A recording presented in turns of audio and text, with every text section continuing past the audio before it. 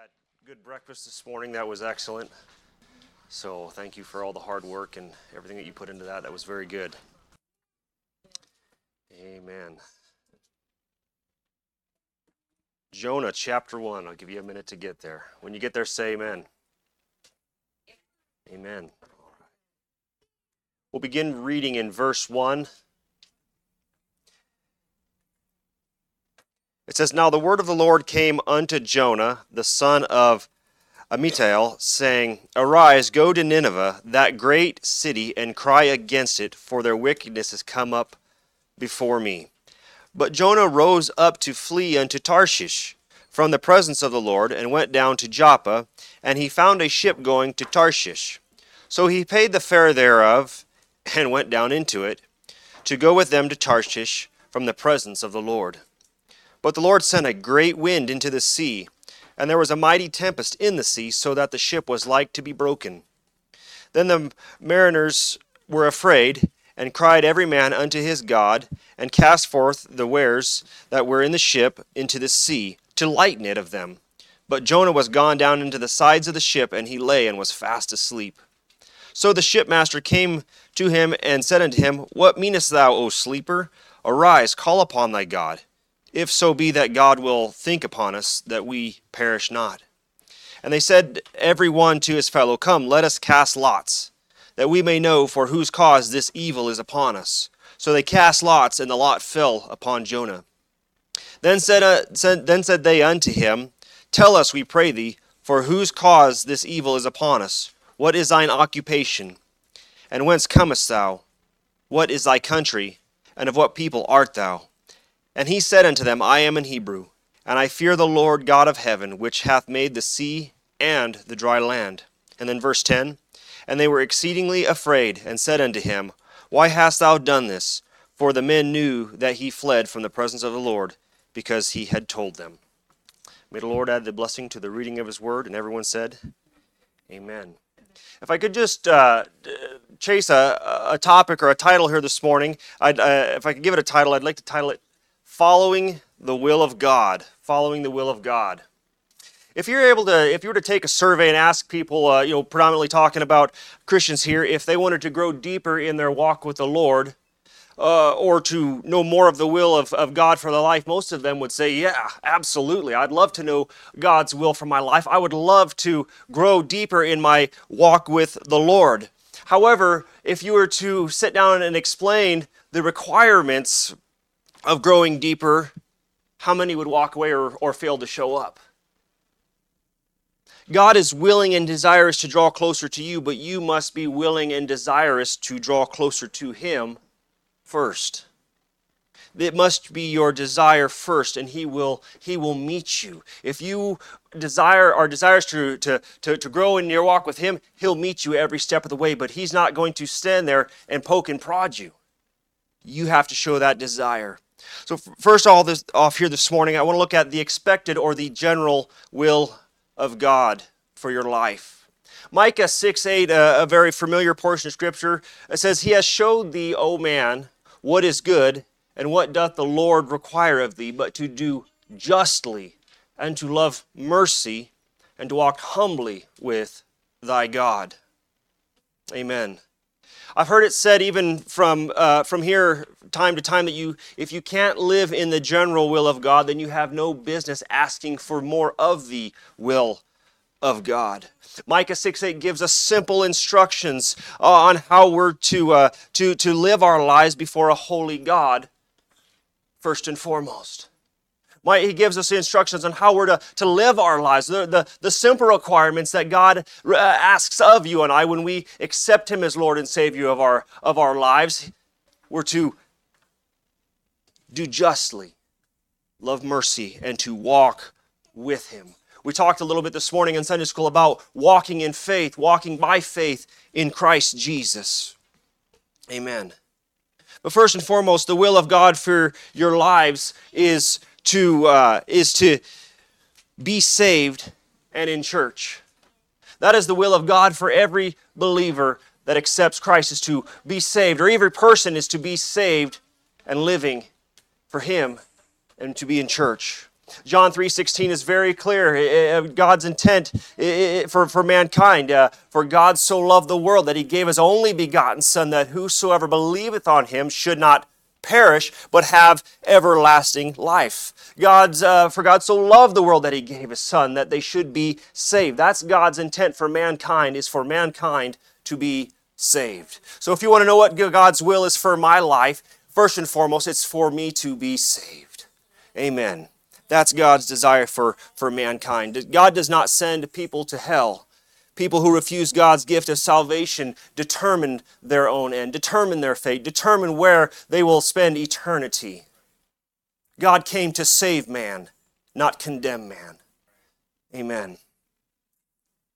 Understand there is an expectation from you and I as a believer. There's an expectation for you and I as a Christian. As we said, number one, you're to be saved and in church. Hebrews chapter 10 and verse 25 tells us, not forsaking the assembling of ourselves together as the manner of some is, but exhorting one another. And so much more as you see the day approaching. So we're to be saved, we're to be in church, and we've looked at different scriptures to back up what's being said here. We're to live our lives for Christ. We'll get back to Jonah here in just a minute, but I want to establish our foundation or the understanding of the general will of God for our lives, what it is for our lives. That's to be saved and in church. Amen. This isn't something that God has to call you specifically to do. This is part of just the fundamentals of being a Christian. God doesn't have to, I get saved and specifically call you. Well, you get saved, you need to be in church. Amen. As time winds down to the coming of the Lord, and as we just read here in Hebrews chapter 10, we read that he admonishes us to encourage one another even more and more as we see things coming to an end. This is the last leg of the journey, and now is not the time to give in or give up or quit. He says he admonishes us that we're to encourage one another. We preached on this a couple of Sundays ago about running the race. Come on, you can do it. Keep going. You can make it. The end is in sight. It is not a time to get weary. In a long-distance race, it is towards the end that you give it your all in order to finish the race. You don't expel all of your energy right out of the gate, off the starting line, but you pace yourself. And when you get to that last leg of the journey, that's when you grab gears and start moving forward. Now is not the time to coast along. It's time to be serious and grab gears and move forward in your relationship with the Lord. Finish the race. Again, there is an expectation from you. There is an expectation that God has from you. God didn't just save you to save you. He saved you with an expectation. Amen. He saved you to have a relationship with him, and secondly, to tell others about him. It would be as if I came to you asking you for a job, and in return you hiring me. That's salvation. You gave me the job. You hired me. And instead of doing the job that you hired me to do, I just maintain and do nothing while trying to collect on a paycheck. It doesn't work very well, does it? The mentality, especially in a lot of people today, is I just want to show up, grab a paycheck, go home. There's a McDonald's over in Bozeman where you can apply for a job for one day. You can go work at McDonald's for one day, collect your paycheck, and go home, and then that's it. You can work one day, and then you have the option to come back or don't come back at all. That is their prerogative. You can apply for a job for one day. But you see, in God's realm, it doesn't work that way. It does not work that way. A great example of this is seen in the parable of the three servants that the pastor has recently taught on here in last year's series. But the master gave 3 talents to 3 servants. 2 of the servants, they went out and they multiplied what was given to them, right? You remember that? He gave them three servants, 3 different allotments of money. The 2 servants went out and they multiplied that which was given to them. The 3rd servant buried what had been given to him in the ground. You see, there's a requirement from you. There's a requirement from you. You can't just accept Christ and then just, I'm just going to coast along and collect a paycheck. No, there's a requirement from you. Just as an employer to an employee, hey, I will give you that paycheck, but there's a job to be done. This is the expected or general will of God. This isn't a specific, this is God calls you or saves you, and the moment you accept Christ, you're in the ministry. Amen. That is the general will of God. Secondly, here this morning, let's look at the specific will of God. You know, I believe that God has a specific will or calling for each and every person. However, as we stated earlier, if you can't live in the general will of God, He will not reveal to you His specific will for your life. You have to be able to live in the general will of God before God will give you something more specific. If you want more of the will of God revealed in your life, then be consistent or faithful in the general will that He has for your life. Ephesians 5:17 tells us, "Wherefore be ye not unwise, but understanding what the will of the Lord is." In other words, He's admonishing us to seek out what the will of the Lord is for our lives. Lord, you saved me. You saved me for a purpose. What is that purpose? Seek out that purpose. Continuing with the example of a person being hired, as you learn and get established in your new job and in your new responsibilities that are placed on you, how does that happen? Well, perhaps because you showed up on time. You showed up, for one. You showed up on time. You do your work diligently. You're proving to your employer that you are trustworthy and that you're able to take a deeper role in the company. In other words, he can count on you. Right? I mean, that's how it works in the corporate world. You show up on time. You do the best you can do. Your supervisors, they recognize that. They promote you. All that is based upon the fact that they can count on you. You're trustworthy. Amen. Talking about a specific will of God. If you can live in the general will of God and be consistent in your walk with Christ, He'll count you trustworthy and give you more. Do you have the Holy Spirit living inside your life? It takes the Holy Ghost that leads and guides the believer. John 16:13, it says, "Howbeit when He, the Spirit of truth, is come, He will guide you into all truth, for He shall not speak of Himself, but whatsoever He shall hear, that shall He speak, and He will show you things to come." You must set aside your own independence and wisdom and be led by the Holy Spirit. We kind of touched a little bit on that this morning, but setting aside our own independence, our own knowledge, our own wisdom, that's a challenge because we have it figured out. But He's saying you need to set aside your own independence, your own wisdom to be led by the Holy Spirit. More of the specific will of God deals with setting aside your will and embracing His. Setting aside your wants and your desires and embracing His. Sometimes God will cause discomfort in our lives to prompt us in a certain direction. That's so true. We can blame a lot of things. We can blame everything if you want to on the devil. But you don't blame growing pains on the devil because that's part of the process by which growth can occur, right? Growing pains, we got a lot of young kids in here, and here before too long they're going to be experiencing growing pains, shooting up like a weed quicker than we can keep up with. We don't blame that on the devil. No, we blame that on the process. It's just part of it. God is more concerned with our development than He is with our comfort.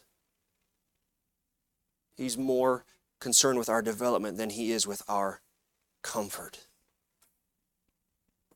Matthew chapter 9, 35 and 38 tells us, and Jesus went about all the cities and villages, teaching in their synagogues and preaching the gospel of the kingdom, and healing every sickness and every disease among the people. But when he saw the multitudes, he was moved with compassion on them, because they fainted and were scattered abroad as sheep having no shepherd. Then he saith unto his disciples, the harvest truly is plenteous, but the laborers are few. Pray ye therefore the Lord of the harvest that he will send forth laborers into his harvest. God is still looking for specific harvesters to send forth. Even back then there was a labor shortage. There was. We get perplexed when we hear of a restaurant or a facility that is closed today due to lack of help. How can that be? There's help wanted signs everywhere. How can they be closed when they're unable to operate? We were just up in Libby doing some work for the last couple of days, and there was quite a few restaurants up there that were closed because they didn't have the staff to be able to operate. And it's just, how? Why? Someday soon the Lord is going to return, and the closed sign will be put up. Aren't you glad salvation didn't stop before you? Aren't you glad that salvation didn't stop just before you? You were able to get saved. But you see, here's the point. The Lord hasn't returned yet. As close as he may be, there's still time to tell others about Christ. There's still time to tell others about what Christ can do in your life. The salvation that he can bring to your life, the freedom from a life of sin that he can make you free from. I'm talking about the specific will of God. He said, I'm looking for harvesters to go forth. You've made it into the general will of God, but now he's looking specifically for people to go forward. He said, pray that the Lord of the harvest will find laborers to send forth.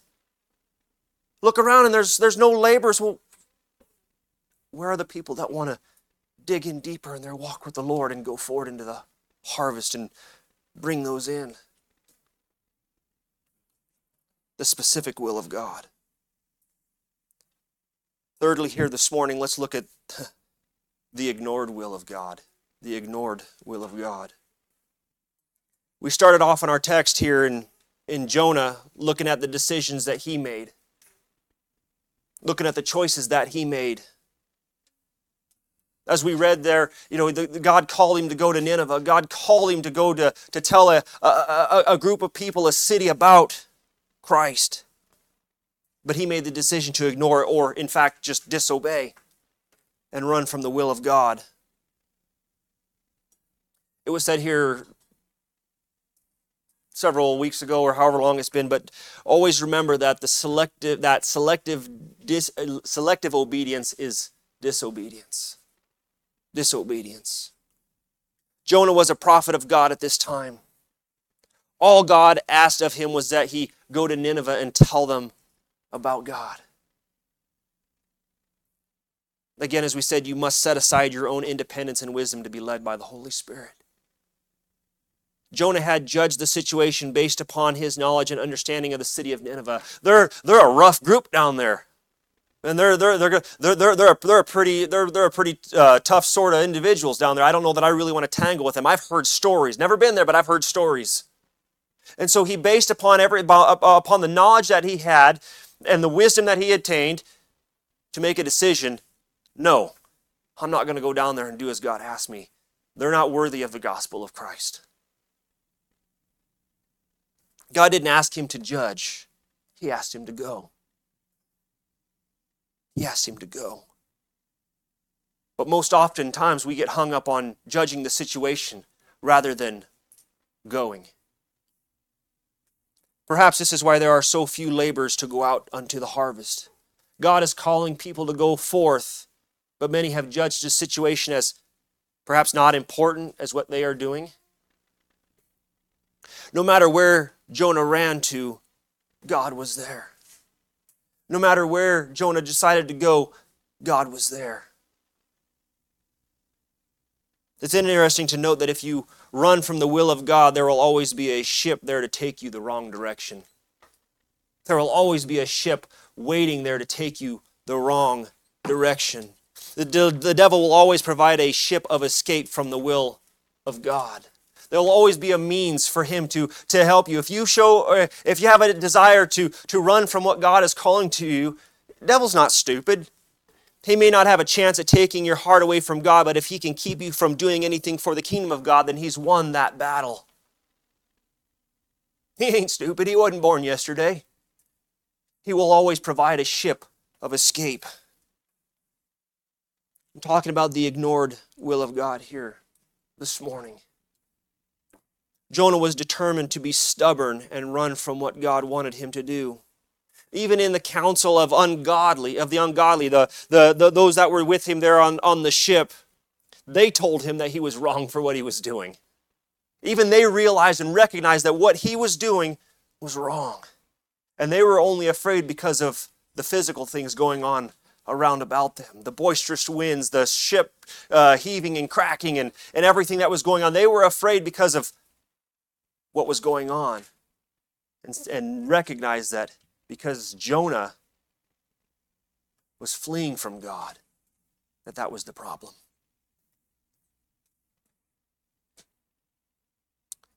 The devil will always provide a ship of escape. As a parent, when your child reaches a certain age, usually around the age of 2, the battle of the wills is on. It is. It's a challenge. It's a hard challenge. You do everything you can to bring their will into subjection. Then when they don't listen, what do? Hopefully you discipline them. If you're saved and a child of God, would you expect him to do anything less with you if you refuse or choose not to follow his will or the direction that he is leading you? Is it a do as I say and not as I do in my life? I'm talking about ignoring the will of God. God didn't just save you and intend for you to sit around and be idle, but he has a plan and a purpose for your life. God has a desire for you to move beyond the general will of God into the specific will he has for your life. Putting down deeper roots in him. He's got a desire to take you further. But how many are so busy that we just ignore the will or the call or the voice of God? The Bible says, I am the shepherd. The sheep know my voice. He's not going to yell. He's not going to scream. He's just going to say, hey, I got something for you. You're either going to hear it or you're not. Oftentimes my prayer is, Lord, tune my ears so that I can hear your voice.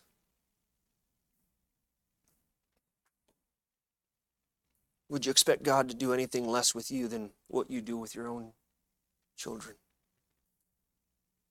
Matthew 7:21 and 23 tells us, not everyone that saith unto me, Lord, Lord, shall enter into the kingdom of heaven, but he that doeth the will of my Father which is in heaven. Many will say unto me in that day, Lord, Lord, have we not prophesied in thy name, and in thy name have cast out devils, and in thy name done many wonderful works? Then I will profess unto them, I never knew you. Depart from me, ye that work iniquity. With God, we cannot just agree to disagree. I cannot just agree, Lord, that, hey, I know this is what you want me to do, but I just can't at the moment. So we're good. All throughout Christ's earthly ministry, his desire was to do the will of the Father. That was the example that he left you and I everywhere he went. He said, I am about my Father's business. I'm here to do the will of the one that sent me. The desire of the Holy Spirit is to do the will of the Father. How then can we expect to do anything less than the will of the Father? How can we expect to do anything less than what he himself did for his Father? In conclusion here this morning, Hannah, as you get ready to come to the piano, we looked at the general will of God for our lives. Absolutely, God wants us saved and in church, but God wants to take us further beyond that. Those are the fundamentals. Those are the foundational truths. But But God wants to take us into a deeper relationship with Him, into a more specific relationship with Him. But don't end up like Jonah and ignore what God is calling you to. A direction that God is leading you, or a direction that God is leading you from. Because there will always be a way out. That doesn't mean it's going to be right. In fact, Jonah had to go. He ended up going to Nineveh. He ended up doing exactly what God asked him to do. But if you read on through the rest of the book and through the rest of the story, that he went there and he told the city of Nineveh about Christ. And the city turned around and they gave their heart and life to Christ. And they put away their sins and they started to live for Christ. But Jonah, still mad about the situation, goes up on the hill and sits there and plants himself down to watch God destroy the city. Well, he must have died an old man up there because Nineveh didn't get destroyed.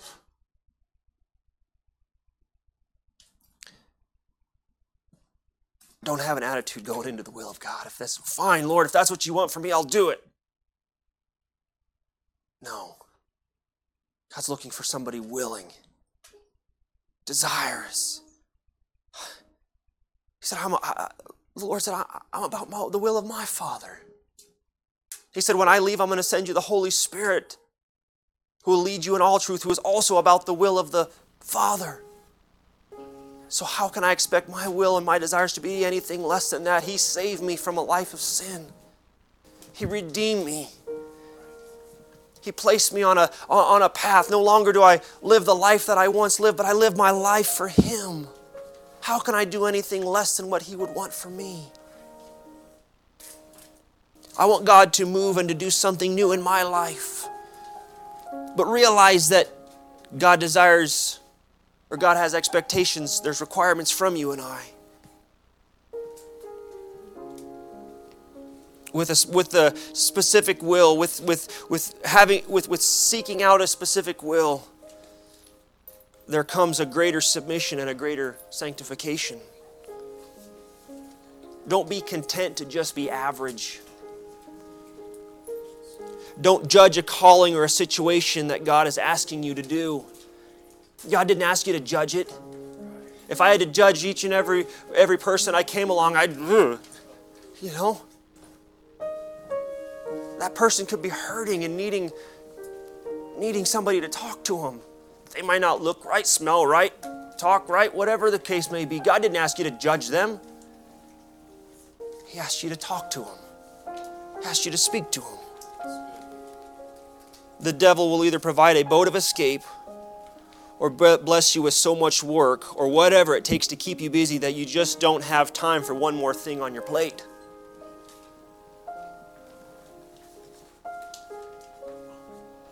I want to be about the will of the Father. I want to be in the general, but I want to be in the specific will of God. And Lord, help us not to be found ignoring the will of God. Amen. If we could, let's stand here this morning. Heavenly Father, we thank you for your word today. Lord, we thank you for, Lord, the example that you've given us in the book and the life of Jonah, Father, of, Lord, the will that you have for our lives. Lord, we want to follow the will that you have for our lives. Lord, I want to do the will that you have for my life. And Lord, I don't want to be just found hanging out in the general, but Lord, I want to be in there more specifically, Lord, with what you have for my life. Lord, help each and every one of us here this morning, Lord. Lord, you know where each and every one of us are at here today, Lord. Lord, whether we're in the general, the specific, or Lord, perhaps maybe even if we've ignored your will, Lord, we ask that you'd forgive us. And that, Lord, you'd help us to move forward in your plan. Lord, let it be said of our lives, Lord, that we want to be about your will. Father, meet with us around these altars here this morning. Draw us into a deeper walk, a deeper relationship with you. Lord, let a deeper calling be placed upon someone's life here today. That somebody's life might be changed. Somebody might be saved. And Lord, if there's somebody here this morning, Lord, that doesn't know you as their Lord and Savior, that hasn't accepted you as Lord and Savior of their lives, Lord, I ask that they would do that here today. We'd love to pray with you. Meet with us around these altars. In your name we pray. Amen.